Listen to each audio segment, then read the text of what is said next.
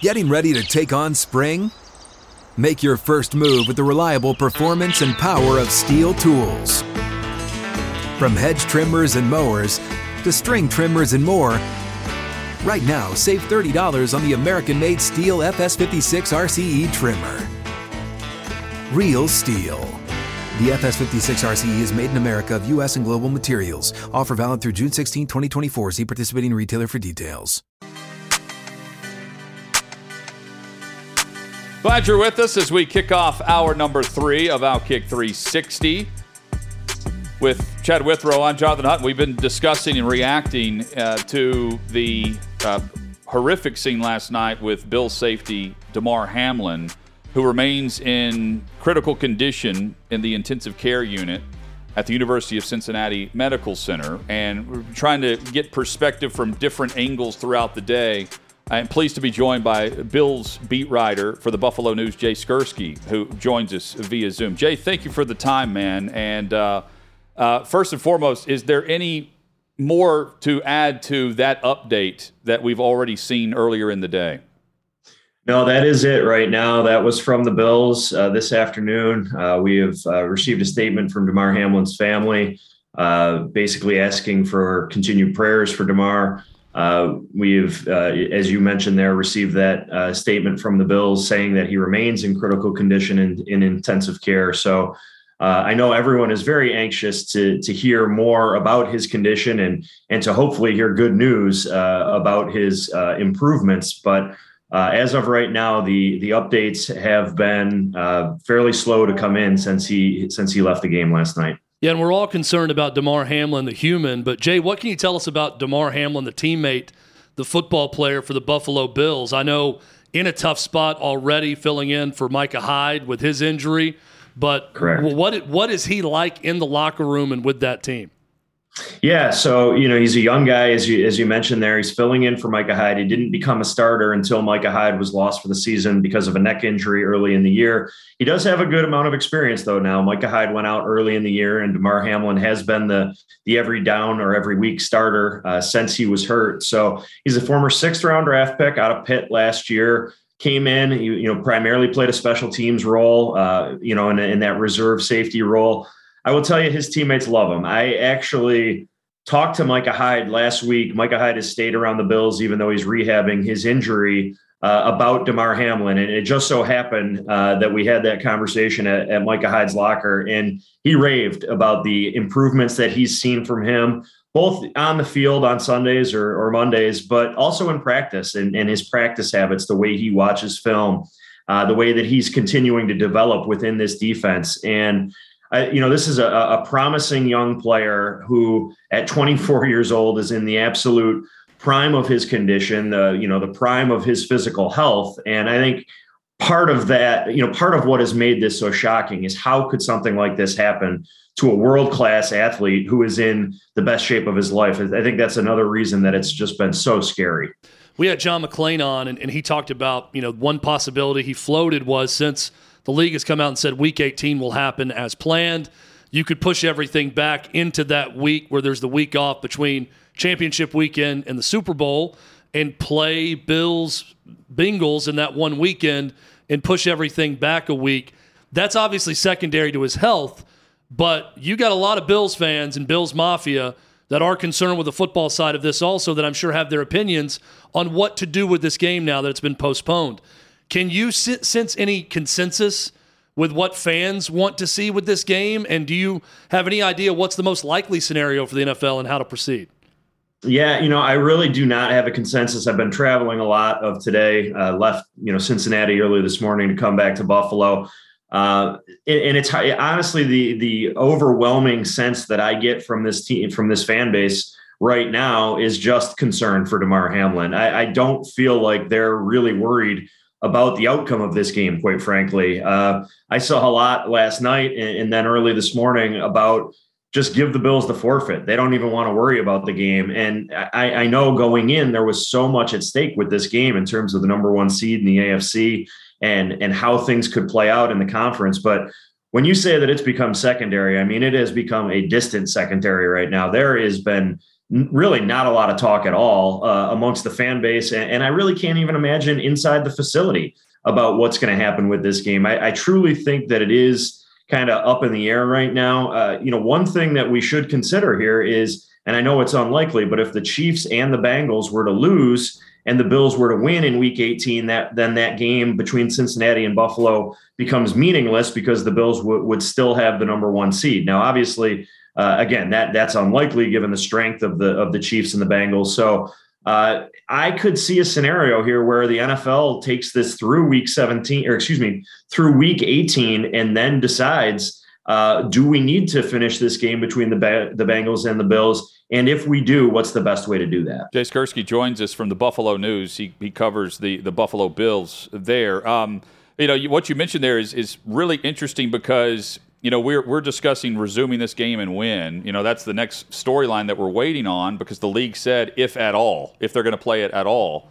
But they are playing Week 18 right now as scheduled, and that includes Bills-Patriots. What do you make of the team now that has to regroup? And I know the Bills aren't making anyone available today, and that's leading to I wonder the discussions that are going on behind the scenes between the league and the team. Yeah, and that's a great point because here we are already Tuesday evening. Wednesday ahead of a Sunday game is usually the first week of practice or the first day of the practice week. It's typically the day that is the busiest in terms of media coverage. Is this team going to be in a position, number one, to practice? Forget about talking to the media. Mm-hmm. And then if they do practice, are they going to talk to the media? Are they going to have any sort of updates? Maybe not just on Damar Hamlin's condition. I'm sure that those will come out as there are updates as they are warranted. But are we going to hear from Sean McDermott, Josh Allen, the leaders on this team about what this last 48 hours has been like for them? Just how have they dealt with the anguish? And anguish is the right word. When you saw their reactions on the field on Monday night, how are they processing all of that? And how are they trying to get ready to play another game here just on Sunday, which feels like it's just right around the corner? So again, a lot more, I think, unanswered questions right now than answers, unfortunately. And that starts with, what is their plan for Week 18, and how are they possibly going to get ready to play another football game so soon? Yeah, exactly. Jay Skurski, our guest, and I know you echo the sentiment of many of our guests and us. So this is the most horrifying thing you've ever seen from, the football standpoint. And in many cases, no one's seen, the CPR administered live in person. I also read what you said, Jay, about, you had the binoculars, but there were so many medical personnel. It was obstructed view even from the press box with binoculars to cover what was going on in real time. Based on the protocol of the stadium, which I know has changed over the last couple of years across the country, were you able to go down in the tunnel? Like, could you observe players there outside the locker room and the scene that we were all watching live on ESPN? So we had 3 reporters at the game. So I personally stayed in the press box to write, while another of our reporters did go down into the tunnel. When she arrived, that was right around the time that the tunnel was being emptied out. There was a very clear desire amongst the NFL personnel, maybe Bills and Bengals personnel, to keep that area clear of all media. So the media that was in the tunnel at that time outside the Bills locker room was instructed to either return to the press box or to go out to the field. Even last night when the Bills flew home, it is very typical. You've probably seen it before. When fans meet the team at the airport, it happens a lot after big wins. There were fans that went over, obviously, that wanted to show their support for the team. They were kept a good deal of distance away from the airport. There was a heavy police presence there. So it was very clear throughout last night, from the time that Damar Hamlin left the field in an ambulance, that the NFL, the Bills, the Bengals wanted to keep this as private as they possibly could. And that meant for the, and I'm not saying that they restricted the media or did anything wrong, right? But they certainly controlled where the media was able to go in those situations. Just outsider looking into the situation and what the ESPN cameras showed us, I thought it was a remarkable show of leadership from Sean McDermott throughout the whole process. Just very even-keeled, but you could tell he was emotional. in his handling with Zach Taylor, with the lead official, with everything going on. Jay, I'm sure that doesn't surprise you, covering this team and covering the guy. What did you make of what you saw from Sean McDermott during last night? You're right. It doesn't surprise me. I mean, I think that Sean McDermott has proven, during his time with the Bills that he knows how to lead a football team. He has, I think, demonstrated that time and again. I will tell you, too, that I think that the Bengals organization, and that's led by Zach Taylor all the way down, their medical personnel, the statement that their team president put out today, I think they have handled this as well as a team that didn't have the player who suffered the medical incident can possibly handle it. So I think they deserve a lot of credit here too. But yes, you're absolutely right. Sean McDermott has taught, and listen, this has been a trying football season for the Buffalo Bills. When you consider what has happened in our community back in May, when there was a mass shooting, and in the way that the team sort of rallied around that and tried to uplift the community in their own way at that point. We have been through 2 horrific snowstorms here, including a blizzard on Christmas Eve that has taken the lives of more than 40 people here. It has been 2022 and now here into the first few days of 2023 have been a very difficult time for this city. And I know that Sean McDermott feels that. I know that this team feels that. And the head coach is fiercely proud of leading Buffalo, of being a part of the fabric of Western New York. And if you know anything about the Bills, the sense of community around this team that starts with the fan base and trickles down into the organization is very, very strong. And that continues in that locker room. And the head coach, I think, plays a really big part in that. And this is a team that when you talk about brotherhood and you talk about loving one another in that locker room, sometimes that feels overblown or that just feels like maybe some hyperbole. It's not in this case. That is truly how these guys feel about each other. I think a big part of that is their head coach. And listen, this is going to be the biggest challenge that Sean McDermott has ever faced as a coach. I'm very comfortable in saying that. Jay, I don't think I'm unlike a lot of people. When I watch a sporting event, I have a hard time not picking a side and just rooting. Even if I don't go into it thinking I'm going to root for one team over the other, I end up rooting for one team over the other. The Bills have sort of been that team for me in the last couple of years, given the hard luck of their fan base and how loyal that fan base has remained. I don't think I'm overstating this. I don't know a single American that's not going to be watching the Bills unless you're an AFC East fan of a rival team that's going to be watching that game with their team not involved and not pulling for Buffalo. Can you sense sort of a growing bandwagon possibly with this group of Buffalo Bills, especially now, considering this tragedy? Yeah, I mean, it wouldn't surprise me after seeing what this team has gone through last night. I mean, this is a situation that is literally unprecedented in the NFL. There has never been a suspended game because of a medical issue of this nature, and then to not have the game finished. I mean, we get, and it sounds bad, right? But we get accustomed to seeing these injuries, sometimes terrible injuries. It happens almost every week. And what happens? The players, they take a knee, they say a quick prayer, and then the game continues. This was different. This was something else entirely. And the look on those players' faces told you that immediately. And I'm thinking especially of the people that were in that stadium. And I'm not thinking as much, and I should be, about all of those people who were watching this unfold at home and the horrors that they were experiencing, not just in Buffalo, but listen, this was a nationally broadcast game, a huge game in the AFC. I am sure that the audience was massive for this game. And that there is a lot there, right, for people who saw this, the casual football fans who saw the brutality of this sport in such a way. And, I understand exactly what you're saying when you say that, I feel like some of those people who maybe didn't have a rooting interest in the Bills are going to come away from this saying, boy, if there's one team that you'd like to see have, maybe to see some success or to see have better days ahead, it would be the Bills right now. And that falls in line with the outpouring of support with not just the Hamlin family and directly with DeMar, but what we've seen from the foundation that he has that supports the toy drive. That was a $2,500 goal and a GoFundMe. Now it's at $4.84 million.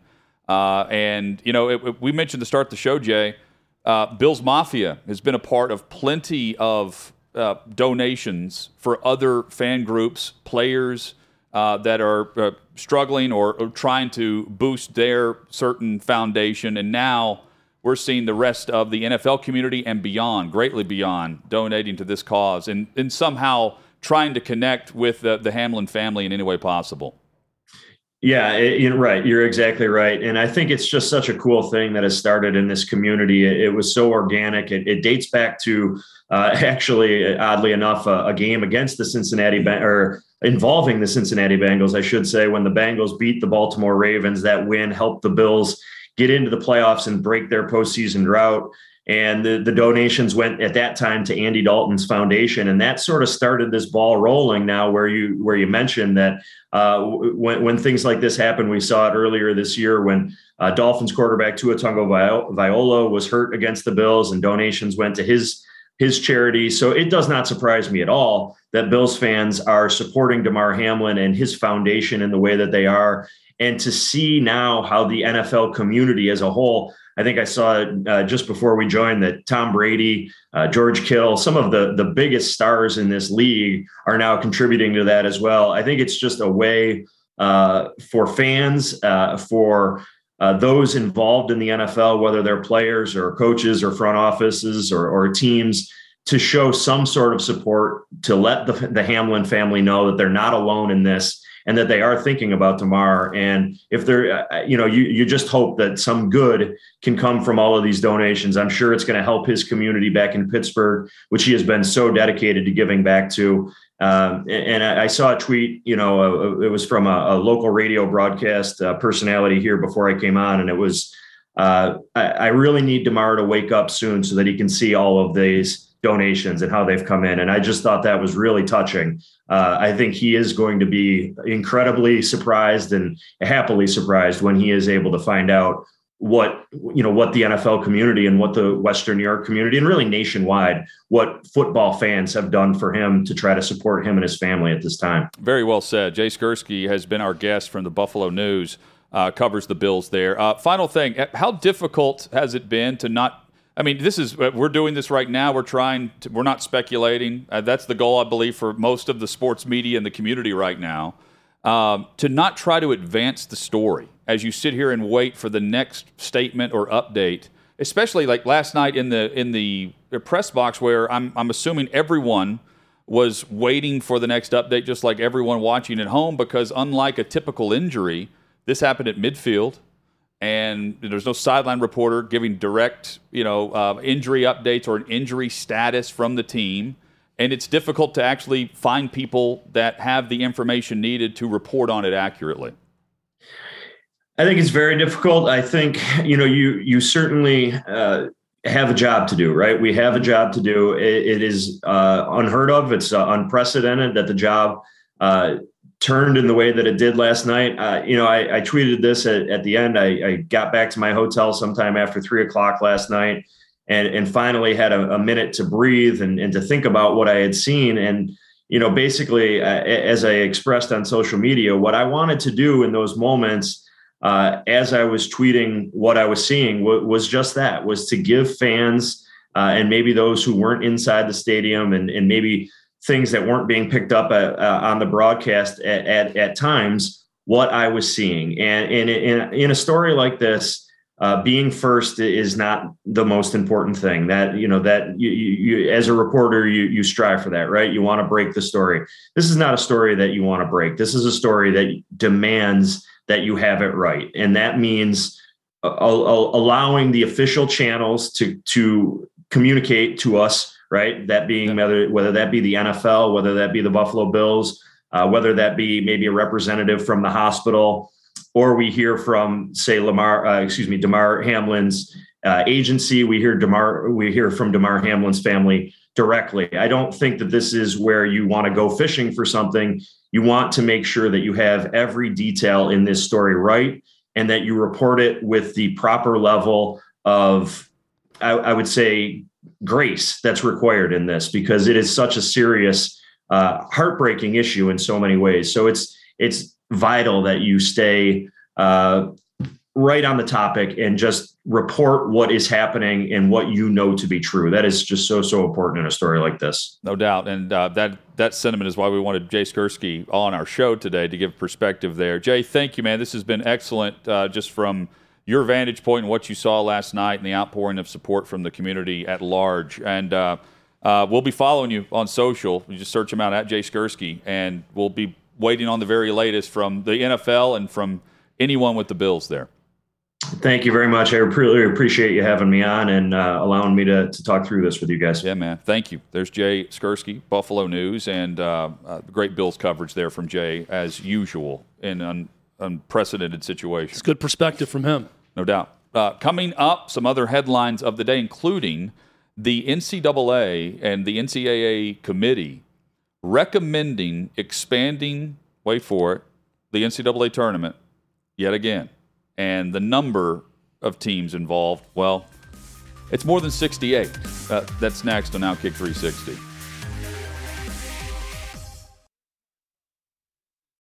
You ready? Showtime. On May 3rd, summer starts with The Fall Guy. Let's do it later. Let's drink a spicy margarita. Make some bad decisions. Yes! Audiences are falling in love with the most entertaining film of the year. Fall Guy. Fall Guy? Fall guy. That's what the poster said. See Ryan Gosling and Emily Blunt in the movie critics say exists to make you happy. Trying to make it out? Nope. Because I don't either. It's not what I'm into right now. What are you into? Talking. Yeah. The Fall Guy. Only in theaters May 3rd. Rated PG-13. Outkick 360 rolls on across the Outkick network. We're back.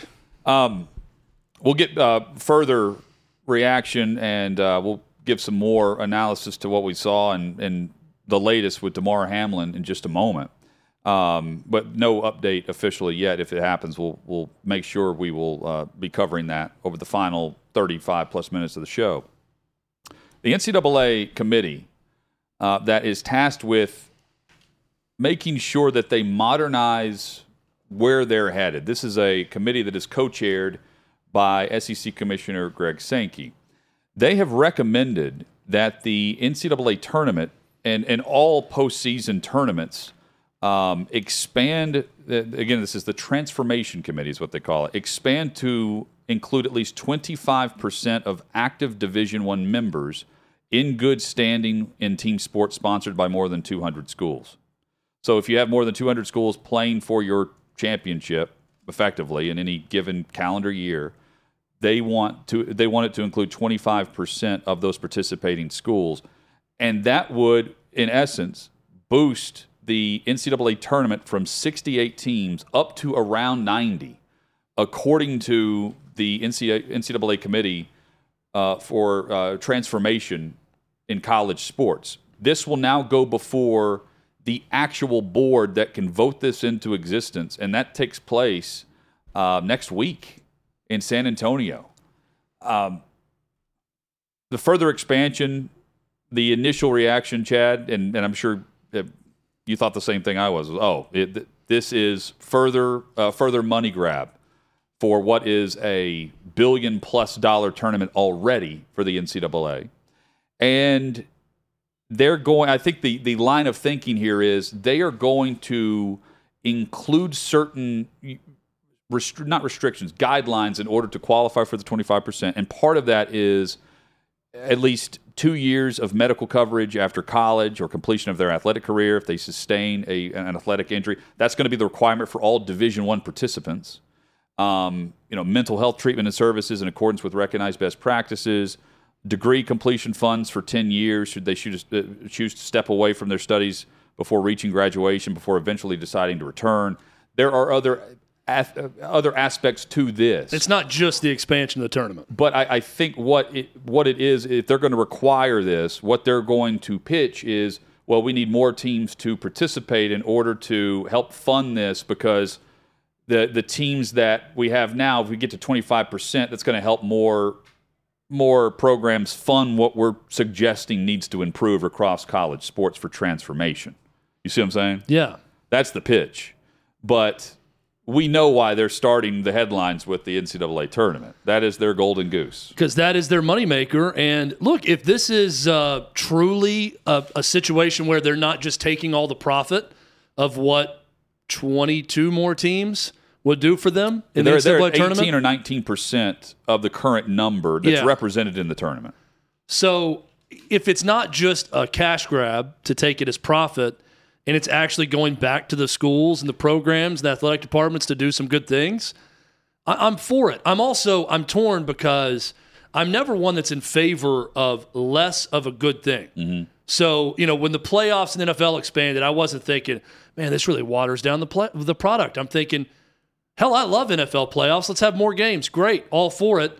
So I love the NCAA tournament. So when I hear 90 teams, I don't get upset about it. I don't think, man, that's going to really ruin the tournament or anything like that. But then on the flip side of it, I think, it took Northwestern basketball like 65 years to get to a tournament. And now they might go every year in this new format or every other year. And what does that mean for basketball programs? Here's the other thing too, Hutton. Is this going to be simply a way to backdoor the bottom third of Power 5 conference teams into the tournament? Or are they going to start taking more at-large bids from mid-majors? Because that's going to be the big debate. Sure. Because most of the high major teams, the Power 5 teams, are better. They will naturally play tougher schedules than some of the other teams. And then it's just you're still playing it where it's almost I'm going to take my ball and go home. If you're the Power 5 school, you're going to get the better spot in the tournament, and you're going to get more of those spots. There's certainly the haves and the have-nots, right? We've detailed that with conference expansion over the summer. But the athletic benefits for the student athlete, as they're framing it here, I think is interesting to your point because the bottom third of the Power 5, I believe, can afford to make sure. I mean, the bottom third of the Power 5 in some cases are getting $100 million per season moving forward for their entire athletic department based on the television contracts just for football. But this bullet point, require all Division I schools to provide medical coverage for athletically related injuries for a minimum of 2 years following graduation or the completion of participation. The recommendation says that a national coverage model might be needed to help some programs cover costs. Well, you could fund that through this expanded tournament. You could fund it now, quite frankly, through a $1 billion tournament that exists. But I wonder how much of this is going to be on the school versus getting some help through this national coverage that they're pointing out. That detail is not out there, but that's the first bullet point in a list of things.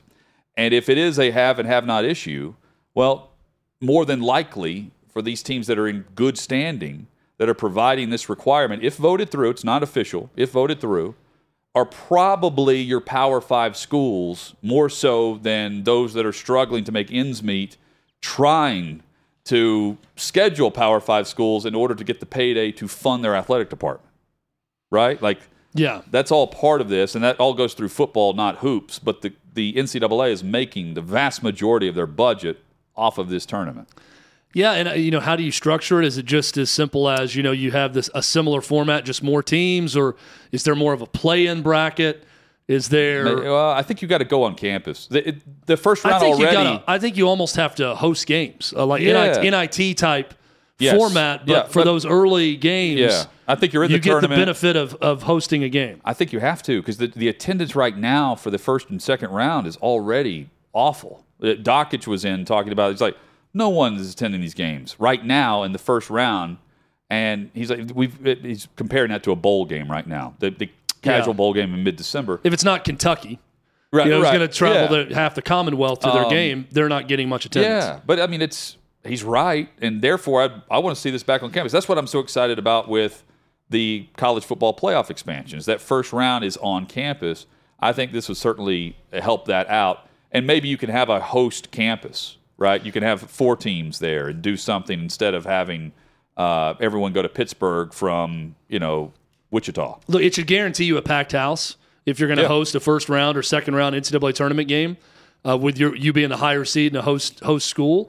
I'll also say there is a value in that whole experience, the way it's been done for years of you go to a host site, you're going to a different city, you're typically playing in an NBA arena or an NHL arena somewhere, and it's a unique, and I've covered a number of tournaments, it's a very unique setup where you get all those teams there, a lot from different regions that are there as well. It's pretty cool to have that experience, but I mean, hosting an NCAA tournament game would also be very cool. Yeah, and you can earn the right to get to that experience. Make it out of the expanded first weekend, right? Yeah. But it's man, I'm not clamoring for 90 plus teams, around 90 to get in. And we're just discussing the men's tournament. This 25% recommendation is also for the women's tournament, right? Like this goes beyond hoops. It's not going to, with all due respect to the women's tournament, that's not going to move the needle one way or the other. But all sports that they're referencing and I say that because I think the first rounds of the women's tournament, it gets more interest as it gets closer to the Final Four. Yeah. But the first round doesn't matter anyway. So if you add 22 teams, I don't think it's going to have a big impact. And those are already on campus. That first Thursday and Friday of the men's NCAA tournament is a national sports holiday. Don't mess with 11 a.m. Central tip-off. It is the biggest and best, in my opinion, my humble opinion, single tournament in the United States. And I put that over the Masters. I put that over a lot of other things. In terms of one sporting event, if you combine everything with the NCAA men's basketball tournament, it's the best. And that Thursday and Friday, that's a rite of spring for people to play sick from work and go and watch brackets and fill out a bracket. It's a big deal for fans of the men's tournament, and there's a lot more fans of the men's tournament than the women's tournament. I don't think it matters in the least bit if you add 22 women's teams to their bracket early on, because people aren't really paying attention until the very end, and then a lot of people aren't paying attention then either. Yes. And Greg Sankey and others involved with this committee, according to the 39-page report that was released, it says that they're going to be made available to the media on Tuesday. I haven't seen the official Q&A if that did happen on a conference call. I've only seen statements made from those with this. So we'll see where this heads. But it's a discussion point moving forward for the NCAA that has really no control over the college football playoff. That's its own separate entity, and this is the recommendation coming from Sankey, who certainly has a lot of say over the college football playoff, as do the Power Five, on how to keep the other programs, the other sports moving in the right direction for the future and how to fund that. Hit us up with your thoughts at Outkick360. You can join us in the chat as well. No update other than what we received this morning and early afternoon from the NFL or from the Hamlin family, where Damar Hamlin remains in critical condition. Last we have been alerted and told, just like you, after suffering cardiac arrest yesterday evening on the field in the first quarter in Cincinnati. The Bills' safety remains in critical condition, and the family released a statement thanking everyone for their support and donations and prayers and their show of, I think Jay said it earlier, grace. That was the majority of what I saw last night. Yeah, it was overwhelming. I mean, the scene outside the hospital, but then the stadium and the silence and the reverence for the moment, it was frightening. But it really does go back to show, I think, an important point about, Republicans and Democrats do their best to divide this country, yet sports can bring everyone back together. And that's what I saw. I don't care what background you were, what race you were, what party you vote for. Didn't matter last night. Everyone united behind Damar Hamlin and his well-being. I thought it was poignant. I thought it was inspirational. And I think it's a good lesson for all of us that, this is why we talk about sports on this show. This is why we love it in a lot of ways. It is a great unifier. And I think last night proved that. And now we just continue to think about Damar Hamlin and his situation and hoping for a great outcome. Chris Pronger, 1998, took a puck on a slap shot to the chest. Looks like the same thing happened where he suffered commotio cordis in that moment. Heart stopped. He was revived by an AED. He's fine. Lived his life normally. And that's what we're praying now for Damar Hamlin in this situation, is that he has the same outcome. We had Dr. David Chow on to talk about it. He's optimistic. He's hopeful. He even mentioned the fact that the ambulance stopped for mom to hop on the ambulance is a good sign. It would have been rushing out if things were worse. So we're hoping for the best outcome now. Well, there was a Nashville Predators player who collapsed on the bench. Or was it? No, the Preds were playing the Red Wings. That's what it was. It was the Red Wings player Yuri Fisher back in 2005. He collapsed on the bench, and they ended up postponing that game. Now, the difference between the scheduling and all this, which made it not easy based on the situation, but easy based on the calendar, is they just made back-to-back, home and home, and they restarted the Preds-Red Wings game wherever that game ended up. I can't remember who was leading. But they had that one night and then followed up likely in a different city the next night, and that's how they made that game up. But there was the same – everyone's wondering, what was going on, especially from the local teams. The difference is you had a purely national audience with this last night, and everyone's reacting in real time, trying not to speculate, at least I think the majority of us. And there was not a lot of information. Still not a ton of information, but from what we've been able to gather from what they've released, more positive out of this just based on the fact that he's got his marketing team that is released. And by the way, not a verified account, but the guy this morning was on Good Morning America representing the family, the Hamlin family, saying that the vital signs for Hamlin were normal. That's great, but he remains in critical condition at the University of Cincinnati Medical Center. We'll have more on this, plus look to some other headlines as we wrap up the Tuesday edition of Outkick 360 next.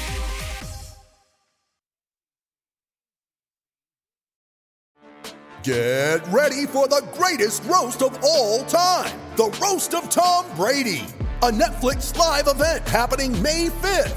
Hosted by Kevin Hart, the 7-time world champion gets his cleats held to the fire by famous friends and frenemies on an unforgettable night where everything is fair game. Tune in on May 5th at 5 p.m. Pacific time for the Roast of Tom Brady, live only on Netflix.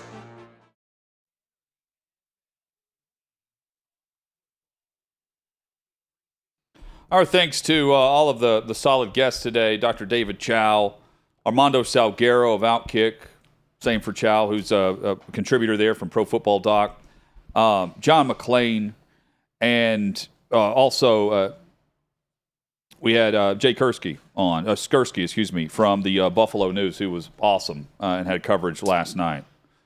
More throughout the week for sure in regards to coverage and reaction as we have updates with Bills safety Damar Hamlin and the outpouring of support from across the league and the country. Can I pass along something from my cardiologist buddy yes. that I found interesting that could be useful for people following this story? When I heard intubated, I immediately thought about the worst, with him, that it's a coma or something bad's going on. My buddy who's a cardiologist who was watching the segment with Dr. David Chow said this also. He said it's standard of care in most cases where someone suffers cardiac arrest to keep them intubated and put them on what they call a cooling protocol. That's in order to preserve brain function. We use mechanisms that allow the body's core temperature to drop, which we know from years of experience and research help maintain brain function and improves outcomes long term.